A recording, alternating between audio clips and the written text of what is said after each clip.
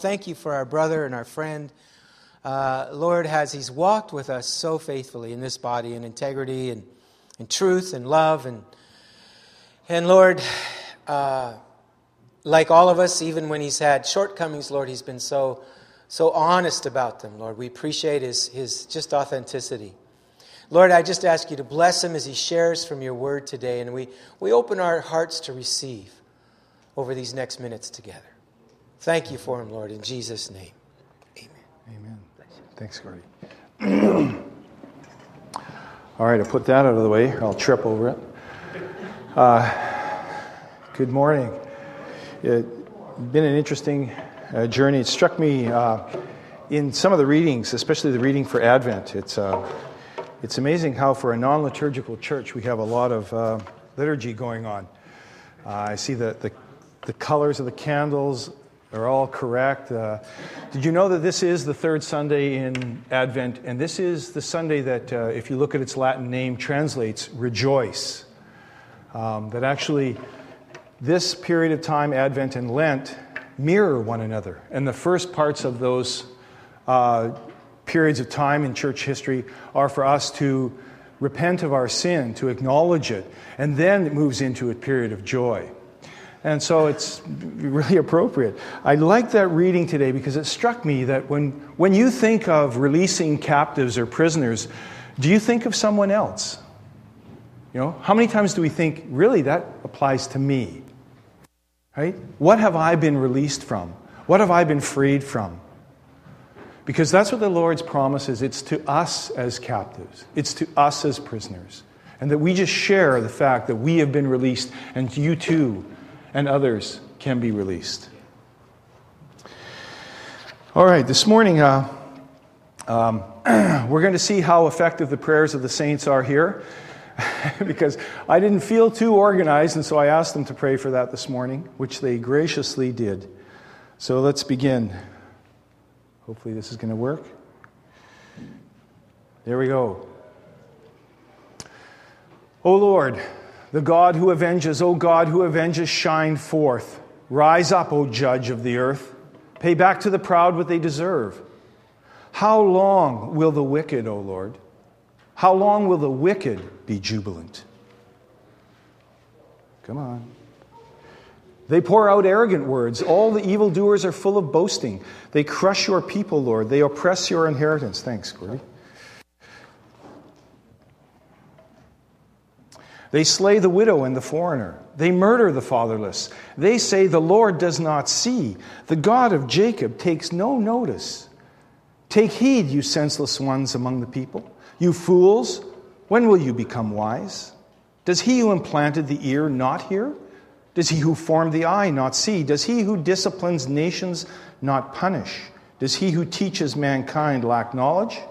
The Lord knows all human plans. He knows that they are futile. Blessed is the man you discipline, O Lord, the man you teach from your law. You grant him relief from days of trouble, till a pit is dug for the wicked. For the Lord will not reject his people. He will never forsake his inheritance. Judgment will again be founded on righteousness, and all the upright in heart will follow it. Who will rise up for me against the wicked? Who will take a stand for me against evildoers? Unless the Lord had given me help, I would soon have dwelt in the silence of death. When I said, my foot is slipping, your love, O Lord, supported me. When anxiety was great within me, your consolation brought joy to my soul. Can a corrupt throne be allied with you? One that brings on misery by its decrees? They band together against the righteous and condemn the innocent to death. But the Lord has become my fortress and my God, the rock in whom I take refuge. He will repay them for their sins and destroy them for their wickedness. For the Lord our God will destroy them. Now, you may be wondering how Psalm 94 connects with Advent. And that's what I've been dealing with this past week. But I think it speaks to two of the most recent themes that as a community, as VEV, we have been facing. We've been looking at Micah 6 and looking at issues of justice. And then also, we have been confronted with events that have caused great sorrow and lamentation among us. And I think this psalm speaks directly to that. And so does Advent. This year, more than most, in my memory anyway, it highlights the bitterness, the despair sometimes that we all face in life. That is, unless you're one of those fortunate few people. You know, your career path has a straight line. Nothing has ever gone sideways in your life. You know, if you are, well, then you can fill out Christmas cards, okay? You can encourage the rest of us. Right? But how many of us face that, especially at Advent, where the longing that we have and what our experience is, we see the great gap that there is between the two. Especially if we immerse ourselves in the promises of Scripture. Especially. The thing that should bring us most hope, we see we are nowhere near where we would like to be or where we want to be. So that's why I want to look at this psalm. And I'm going to look at it at the psalm first, and then we're going to look at Advent and how we can begin to have a hopeful orientation for our lives. Okay? So first of all, Psalm 94, it's very interesting. It's anonymous. We don't know who wrote it. It's a corporate lament, and yet it contains very individual promises for us. One of the major things, though, about lament that we need to understand is I've got to press the right button. There we go. The theological significance of a lament is that it expresses a trust in God, get this, in the absence of any evidence that He is active. Now, I want to say in the absence that we cannot see it. All right? If you were there at the birth of Jesus, would you have connected the birth of that small child with God with us? No? I mean, for all of you mothers out there, how would you have thought, woohoo, the kingdom of God is advancing. I'm giving birth in a stable. No? It's not sort of the mighty display that we would anticipate, is it? And yet, it was happening. Okay? Now, there is a very specific movement in laments. First of all, it does not shy away from how grievous it is. There is a clear articulation of the emotion of the crisis. It doesn't back away from that. It's not that if we acknowledge something is evil or something is not good, that we are cursing ourselves. That's I want to say a certain construction word that I hear often on the job site, but I won't. Okay? It's just simply not true. We can acknowledge what is reality, the reality that we are facing. We have to acknowledge that if we want to address issues of justice. But we can also say it's not what God wants. It is not in the will of God. And in fact, He will address it either through us in a partial way, or ultimately, He will address it when He returns. There's no doubt about that. But it articulates the emotion of the crisis. But then it moves on, and it moves on to a direct appeal. Intervene. Act. Like in Psalm 94, that's his opening cry, isn't it? Rise up. I want to see you, Lord. Shine forth. How long will this keep going on? There's a petition for God to intervene. And then finally, there's an affirmation of trust in God, even though there may be no immediate deliverance from the crisis. But there is strength to meet the crisis, or strength to get beyond the crisis.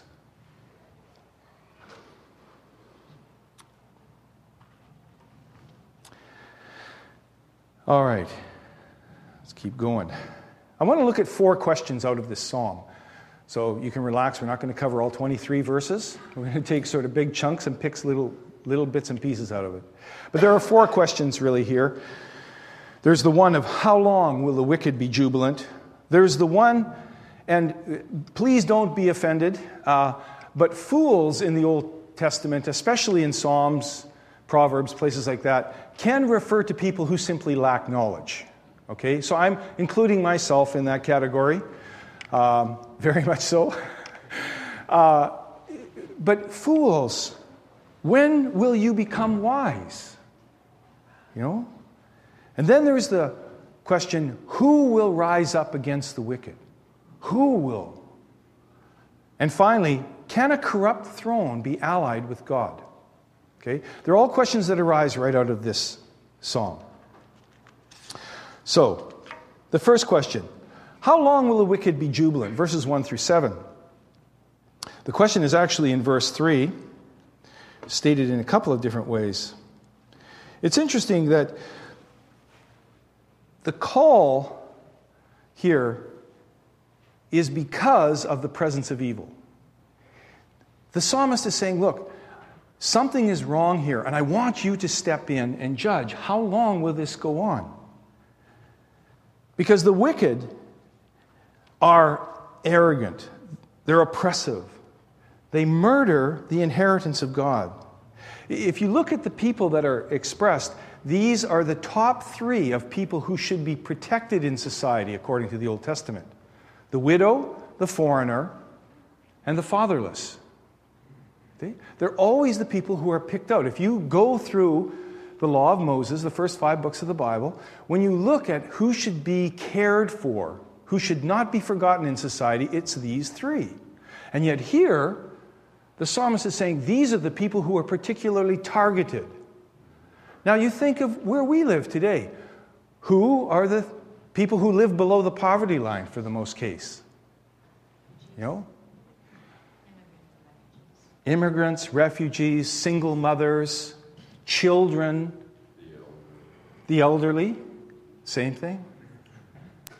Right? First Nations, all sorts of people who get marginalized, right? And on a whole, does our society really care for them? You know? Now, we can't address all the issues that happen. You know, we can't change the way economics work by and large, but we can call out to God to lead us into how we are to respond to these people. The question isn't directly answered here unless you look at the end of the psalm, where it does say that God will deal with them. He will destroy them, it says. But the question is answered in a different psalm, in Psalm 37. Actually, I was looking at both of these psalms trying to pick which one to use. In the opening reading that we had today, and what does he say? He says, don't fret when you see evil people. Don't get... And it's funny, the word... I guess we could say it's similar to our saying of getting hot under the collar. You know, someone irritates you, and the colloquial phrase, don't get hot under the collar, you know. Don't let them get to you. And that's the same thing here. Don't fret. Don't become agitated to the point where you're getting heated, where your emotions are rising up. Because further on in Psalm 37, it says that leads only to evil. But it says, think of it this way. What about the flowers of the field? What about the grasses of the field? How long do they live? Now, they might live longer than we want them to. In fact, I know they do. But they will be dealt with, and they will not last long. So the second question. Oh, come on. Boy. No, we're way back. There we go. When will you become wise? Verses 8 through 15.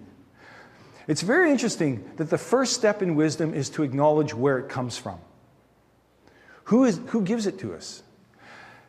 The psalmist says, look, the arrogant and the wicked, they say God doesn't see, and even if he does, he doesn't perceive or understand the significance of what's going on. That's what the words that are used there mean. But he says, look, when will you become wise? Did the one who created your eye or created your ear, can he not see or hear? Notice how it moves to a global application where he says, look at the one who disciplines nations. Will he not act? You know, if he knows all of the thoughts of mankind and he knows that they are futile, can he not correct us? Can he not teach us? So the first step is to recognize, we need to turn to God, the one who causes nations to rise and fall. The other thing is that we receive instruction directly from his law, from his word. Now, we need skill in interpreting. We need skill in exegeting, as Gordy demonstrated in terms of gatekeepers. I wouldn't advise that kind of exegesis all the time, but we need to loosen up a little bit and to recognize how to translate from Old Testament to New. Yes, there are duties that need to be performed. The priests had their duties. And as members of a community here, we have our duties, and they're all different. But we all need to experience that call of God. Right? And it's the same thing in terms of dealing with issues of justice. So, I got to keep moving on here. Who will rise up for me against the wicked? Now, this one is interesting. Because you notice that he looks, again, directly right back. You know, funny that Gordy used that image of when we teach our children that they don't get to the point where they just simply always, the default answer is, oh, Jesus. You know, because in this psalm, actually, the default answer is the Lord. Right? Have you noticed that so far? It continues on. Who will rise up against the wicked? The Lord will. But I want to direct your attention again to how did Jesus confront and rise up against the wicked in his lifetime? Because it will look far different than what we think it should look like. We might miss it if we don't grasp that. He came to deliver his people from sin. He came to throw off the oppressors of God's people. But how did he do it? He did it by laying down his life, didn't he? In that great passage by Paul, he didn't consider equality with God something that he would hold on to and use for his advantage, but he gave it up. He made himself a servant. He even humbled himself to the point of death. And then he was exalted. Now, is that our example? Is that what we desire when we confront issues of justice, or when we see the disjunction that there is between what we are longing for and hoping for and what we have? Right? Who will rise up for me? If you read in Psalm 22, one of the most famous psalms that the Christian church has used because it refers so much to Jesus and to his crucifixion, you will read in there his call, asking God for aid, to save him. And in Psalm 60, we hear this and read this. Give us aid against the enemy, for human help, notice that, human help is worthless. With God we will gain the victory, and he will trample down our enemies. It's the same word here. Who will rise up? Who will take a stand against the wicked for me? God will. Now, he will do it in and through us in ways that are unexpected. And we will not, or may not, see the victory that we're looking for, but we will be victorious in him. Now, there we go. Can a corrupt throne be allied with you? This one is really difficult. I think it faces us with one of the challenges that there is, that is really most difficult for us to face. And that's the fact that we have to deal with, as we saw in Micah 6, to confront injustice, we need to confront the injustice in ourselves. Right? Because a corrupt throne, the answer to this question is obvious. It cannot be connected with God. Because he alone is righteous. He is totally righteous. He is both justified in judging and right in judging. And yet he chooses to be merciful and to bring life to us. Can a corrupt throne be allied with you? Well, obviously no. So, now we come back to the hard question. How does all of this relate to the Advent? And how can in this psalm, which seems, I don't know about you, but when I first read it and as I've continued to read it, it really strikes me as feeling a little bit uncomfortable. You know, we want Jesus to be nice, to be warm and fuzzy. And this psalm is anything but warm and fuzzy. Even the person asking seems a little extreme to you and me. Well, at least he does to me. I don't know about to you. You know, God, come and kill these people. I don't know about you. This sort of, how many times do you hear that kind of message in church? At least not in vineyard churches. You know, a couple others, yeah. You know, but it's an uncomfortable thing, isn't it? So how do we do that? First of all, one of the things that I think we need to understand is this, and I just learned this. This is, again, a revelation of the fact that I did not grow up, or I have not experienced many liturgical churches in my lifetime. You know, I visited them for a worship course one time.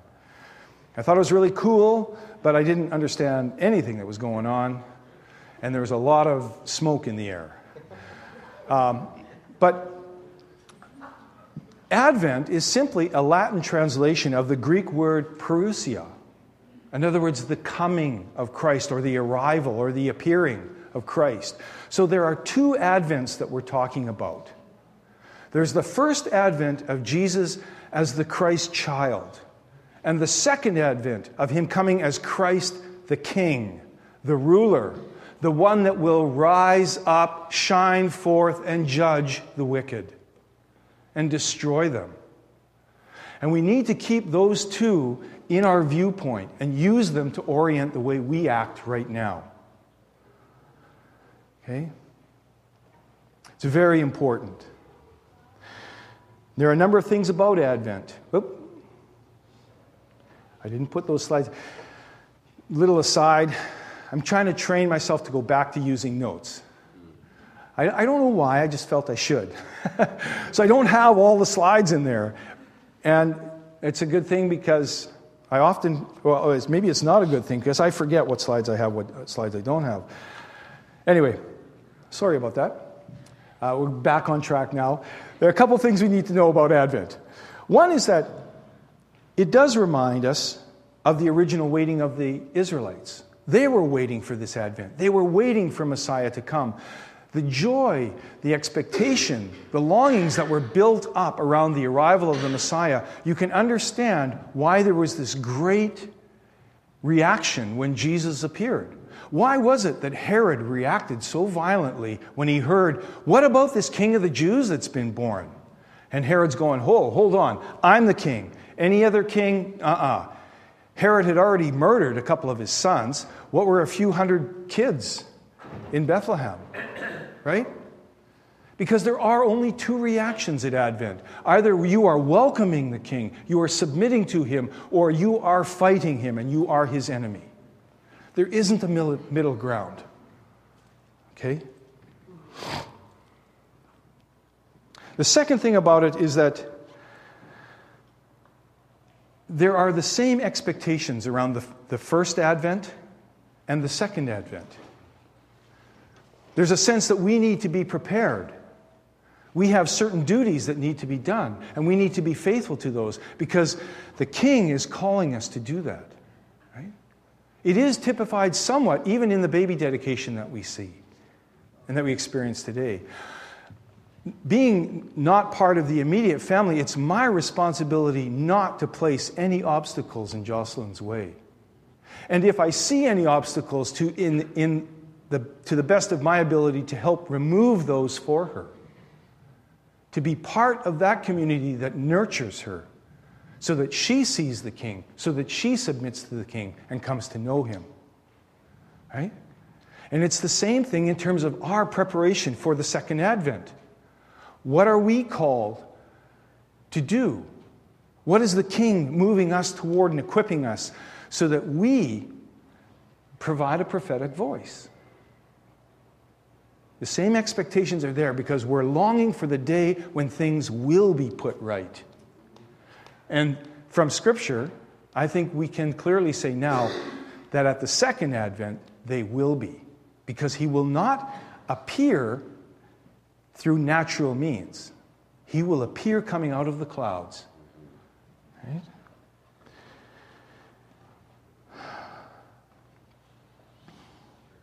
The other thing we need to understand is that this appearance isn't, or that the both waitings are not necessarily, although they don't exclude, but they're not necessarily focused upon personal sin. They're focused upon this, what we would call today systemic evil. It's the evil that is there simply because all of the systems, all of the ways in which we do things, and folks, even the way we do church, are infected with sin because of who designs them and who operates them. Right? That's why, I don't know how many times you always hear in this church, you know what, yes, I happen to be the guy up here with the mic, but don't just take what I say simply because that's so. You read the Scripture. You seek God. You pray with other people and discuss with other people what the Scripture is saying. Did I get it right? You go back and read Psalm 94. Right? That's when God will speak to you. He may use things that I say to tweak things in you or to highlight something. But the Spirit of God is your teacher. Okay?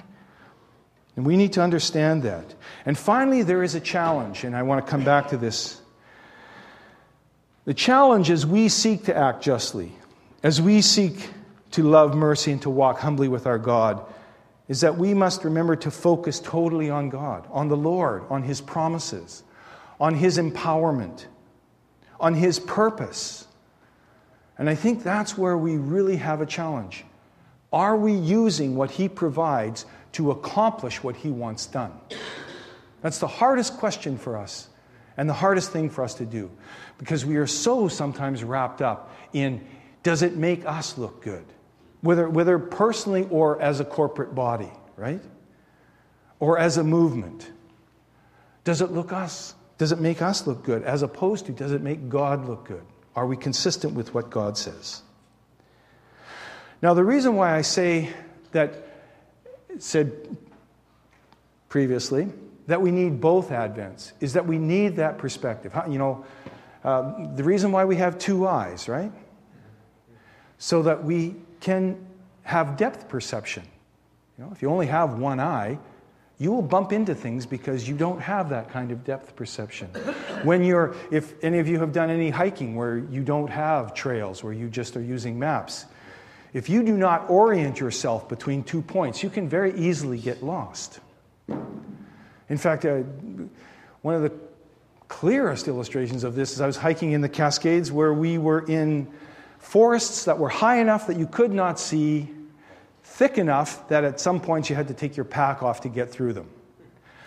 But to stay on the bearing that we needed to stay, because we had to hit a ridge, because it was the only one where we could get down, we had to basically play leapfrog, a version of leapfrog with a compass. And you would direct a person as far as they could go until you could not see them anymore and make sure that they were on bearing. And then the next person would go past them. And you do the same thing over and over again so you did not get lost. And you did not come out at the wrong place. Okay? Why do we need 2 points? Because, I think, illustrated in some lyrics that actually I was listening to last week and said, hey, this'll fit, is this. Let's hear a laugh for the man of the world who thinks he can make it work. Tried to build the New Jerusalem and ended up with New York. Okay? Because if we don't have the perspective of the two Advents that brings us hope, that brings us joy, that tells us it will be put right, we will try to do it on our own. And I tell you, there are a lot of injustices that we talked about over the past few weeks that the church was involved in. They didn't get involved in it because they thought we want to make somebody suffer. They got involved in it because they thought they could do somebody some good. But it went sideways on them. Right? So we have to be careful to have the perspective that only God and His Spirit can bring. And then there's the other. Can I go with you? When you ride out of the shining sky to claim the ones who loved you, can I go with you? When the angel shouts from the heart of the sun and the living water flows down, can I go with you? And the earth and the stars melt like ice in the spring, and a million voices sing praise. Can I go with you? This past week, in our home group, we've been looking at 2 Peter, and Peter talks very vividly about this period of time, when the elements will melt, when the earth will be judged, but God will return, and there is the promise of the new heaven and the new earth. And it's in between those two arrivals that we can find hope to orient ourselves for the space that's in between them, for the time that's in between them. And that's what we need to do. Why is it that we have hope that we even bring children into the world? Because God is active, and God will come and He will set it right. Let's pray together. Father, we come before you and we ask that you will teach us, that you will guide us, that you, by your Spirit, will raise up for yourself people who acknowledge you, people who look to you for counsel and look to you for direction. We ask that you would raise us up that we might call others to come, to worship you, to seek you, that we would know how to live here and now, that we can confront evil without malice, with mercy, and yet still confront it with strength and with power in your name. O Lord, we ask for your presence. We can think of no other gift that is worth asking for than that you would be with us in this new year. In Jesus' name, amen.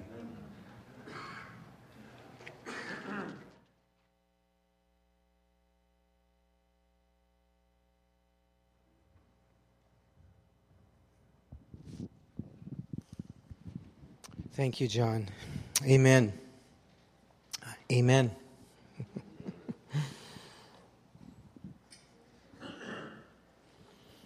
I have to confess that I heard a pretty powerful sermon this week, other than this one. This one was great. But this one, the other one I'm talking about, was by an atheist named Bill Maher. And he gets on, and it's a little video clip if you can find it. I'll give you a language warning for it, but it's worth it. It's worth it. It's called Thy Will Be Gun. G-U-N, Thy Will Be Gun. And he goes after Christians like I have not heard.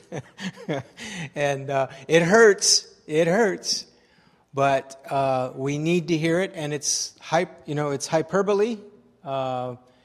It's not 100% accurate, but it's a message for the church. And essentially, it's just this whole thing of we want God's justice, we want His kingdom to come, but as Christians, we end up doing it independent of Him, without God's ways, and we end up becoming the most violent, bloody, oppressive people sometimes in the name of God because of it. I think that's changing, but we constantly need to guard our hearts, and we constantly need to make sure that the throne of our hearts are aligned with God. And I think of just Joshua when he came up to the walls of Jericho and he saw this man standing there with a sword drawn. And he came up to him and he said, Are you on our side or theirs? Remember that? Are you on our side or their side? And what did he say? Do you remember? He says, I'm not on anybody's side. I'm on God's side. I'm the captain of the army of God. The question is, whose side are you on? Right? Because we're not in an us and them thing. We're in a thing, Lord, we want to align ourselves with you. May your kingdom come. May your will be done on earth as it is in heaven. Now, there's a couple of things I feel the Lord wants to pray for. And if anybody has a word, please indicate so. We're going to release you in a few minutes. But I want to just release the Holy Spirit to move. We've heard the Word of God. In our experiences, the Lord often loves to come and confirm and follow His Word with healing, with ministry. But one word I sensed, I've already kind of made reference to it before the sermon. It's this whole thing of God was with with these gatekeepers. God was with them. His presence was with them. And I just have a sense that there's just some people that need to hear that and encounter that. And the way that's going to happen is God with skin on. A brother or sister coming beside you and just praying with you. Often dry periods that I've had have been broken just by a brother or sister. Remember that little poem we used to say, I sought my God, but God I couldn't see. I sought myself, but self eluded me. I sought my brother or sister and found all three. And I feel like that's kind of the spirit of this morning. It's just the Lord wants to connect with you through His body. There's just something about Him being with you. I've been on this exercise every night or every morning when I get up, and I say, Lord, rather than me trying to produce something, I want to see what You're doing. And I've just been really praying that prayer every morning. Father, show me what You're doing so that I can do that with You. And then at night or in the next morning, I'll reflect on what I saw or what I encountered. And there were a couple days this week where at the end of the day or at the end or the next morning as I reflected on it, I thought, well, I didn't see any bells and whistles. In fact, there was a lot of tragedy today. A lot of bad stuff, a lot of mess. But one thing I noticed, He was with me. In a very, just He was with me. Yesterday, it wasn't a bell and whistle day. We went and got our Christmas tree, and I was so excited. I felt like the Christmas tree was my baby. I was carrying this baby. I think I've been away from my grandkids too long. But anyway, I was carrying this baby into the house, and I was so excited and sending, and it's a beautiful smell, and it filled the house, and Canucks won, kicked Ottawa's butt, and it was good, and it was just one of those ordinary days. At the end of the day, I went, Jesus, You have been with me. I did this day with You. And I just feel like that's what He wants to impart to some of you today. Just a fresh sense of that. Hey, the bells and whistles, they'll come and go. Remember Elijah last week? The fire, the earthquake, the wind, that'll come and go. But that still small voice, that gentle blowing, that can be always there with us. If we listen, if we're still, He wants to give that and impart that to us as a gift.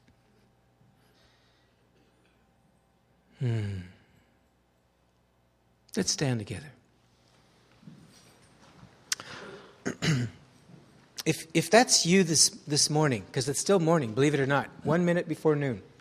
If that's you, and you just say, Lord, I feel like I need that given to me as a gift, would you just lift your hand? If you can do the Baptist position, the Pentecostal position, whatever hand-lifting position you want, but just receptivity, just saying, Lord, that's me, would you come?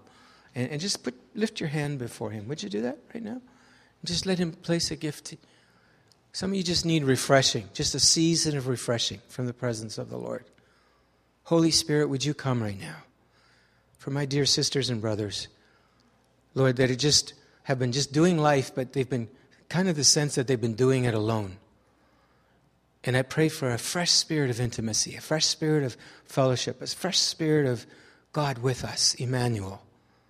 That You would come between these two comings, your first coming and your second coming. Lord, today we need You to come. Holy Spirit, come. Now we know You're already with us. We know You're omnipresent. But Lord, You said to pray, may Your kingdom come and Your will be done. And Lord, You said that we were to pray for the gift of the Holy Spirit as Your children. Even though we already have Him and He'll never leave us. But we pray today for the gift of the Holy Spirit. Just come, Lord. Just come. Empower us for our parenting, for our neighboring, for our brothering and sistering. Empower us, Lord. Just empower us, Lord. We need Your power to be people that act justly and love mercy and walk humbly with our God. Come, Holy Spirit. Gentle dove of God, rest on us, I pray. Rest on us, Lord, today. Just hear the Lord just saying, He wants to wrap his arms around you and give some of you a kiss on the cheek. He just thinks you're so cute. Boy, who said that today a little bit earlier? I can't remember who said that. I think it was Shannon, where we say we see Jocelyn as so cute. That's how God sees you. Just that tenderness we felt for Jocelyn, would that help maybe right now give you a picture of how God sees you? Can He refresh you in that right now? Can He remind you of how cute you are to Him, how delightful you are? And the next time you go to put yourself down, remember, He made you. You're His work of art. He put His fingerprints and you got His eyes. You got His features, His DNA. He's your Papa, your Father. Lord, just come. Give the promise of the Father right now. Give that promise of the Father. Lord, I just break off depression right now. Oppression, heaviness. In the name of Jesus, Lord. And yes, as John said, we've been grieving. We've been lamenting pain over the last few weeks. But I sense in the middle of that, you want to bring a spirit of joy. Garment of praise for that spirit of heaviness. Lord, would you bring it now? Would you bring it?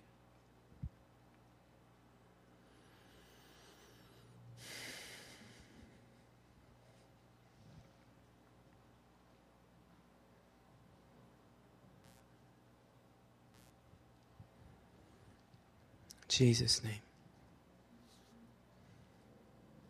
If you need healing, I encourage you to come for prayer or just turn to a person that you trust that could pray with you. We're going to open the front for more prayer, just if you want to press in. And if you want to, I don't know, Alec, if you have a song you want to do. So you're welcome to just quietly worship and soak if you have to go. Actually, parents, you still have 10 minutes before you pick up your kids, so you might as well just stay and enjoy the presence of the Lord. Get a bit of a break, and let's just worship, pray, bless one another. If you have to go, you can go. Grace and peace.